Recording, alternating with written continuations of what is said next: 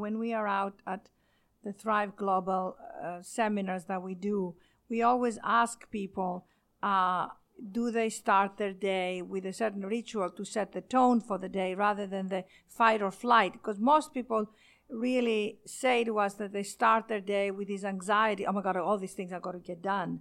So that switch in the brain of how do you change from the fight or flight response to the calmness and to come, would you say that's a lot to do with a practice of meditation, a practice of thinking differently?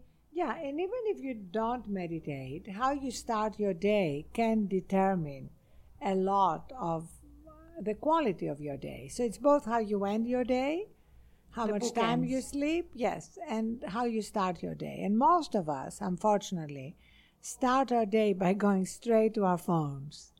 So immediately we're allowing our texts, emails, demands on our time to invade our day. Yes.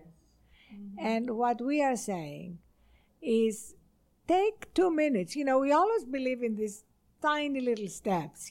Take 2 minutes literally to set your intention for a day. Remember what you are grateful for. Take some deep conscious breaths. Right. So it doesn't have to be a full meditation. Mm-hmm. Sometimes for me, now that I meditate every day, but it may be like a 5-minute meditation. Just don't let the perfect be the enemy of the good and the enemy of beginning some kind of practice.